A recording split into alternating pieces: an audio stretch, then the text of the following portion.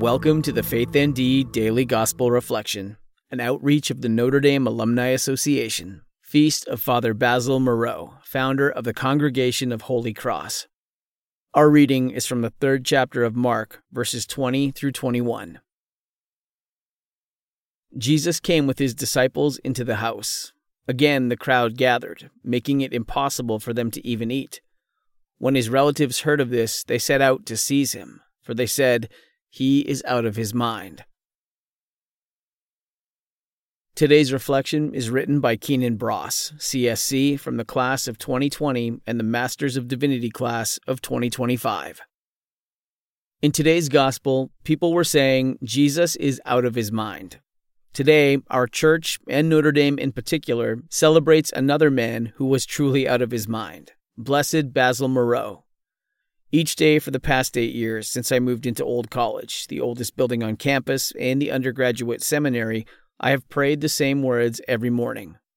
Lord God, through the intercession of Blessed Basil Moreau, help us to imitate his virtues, especially his trust in divine providence, his confidence in the cross as our only hope, and his zeal for the apostolate.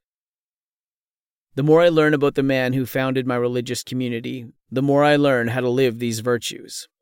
For Father Moreau, providence isn't about laying back and letting God sort things out. It means abandoning ourselves to God's will in every moment and trusting that God, who is providence, will provide. The man ruthlessly strove to live God's plan, up to planning dozens of moments of prayer, penance, and service into his day. Talk about a full Google calendar. My favorite quote from him is, "Life is in the cross and no place else." Father Moreau did not fear hardship or suffering so long as it was for God's glory. In the first 10 years after founding his community, he sent well over half his good men across the world to places like East Bengal and northern Indiana. In the twilight of his life, Father Moreau never quit. No longer the head of Holy Cross, the elderly priest went through the French countryside preaching missions, offering Mass, and hearing confessions. He had a limitless zeal for the apostolate because he had a fiery love for God and his holy people.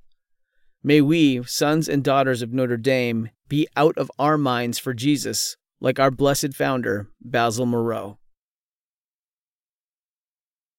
Today's prayer is written by Reverend Anthony V. Zaccali, CSC. Good and gracious God, in your divine providence, you chose Blessed Basil Moreau to help make you known, loved, and served throughout the world. Supported by his prayers and example, we ask that you make our faith even stronger, so we too may transcend our weaknesses and limitations to do great things in the name of your Son, Jesus Christ. Amen. Thank you for listening to today's reflection. We invite you to subscribe and share our content with others.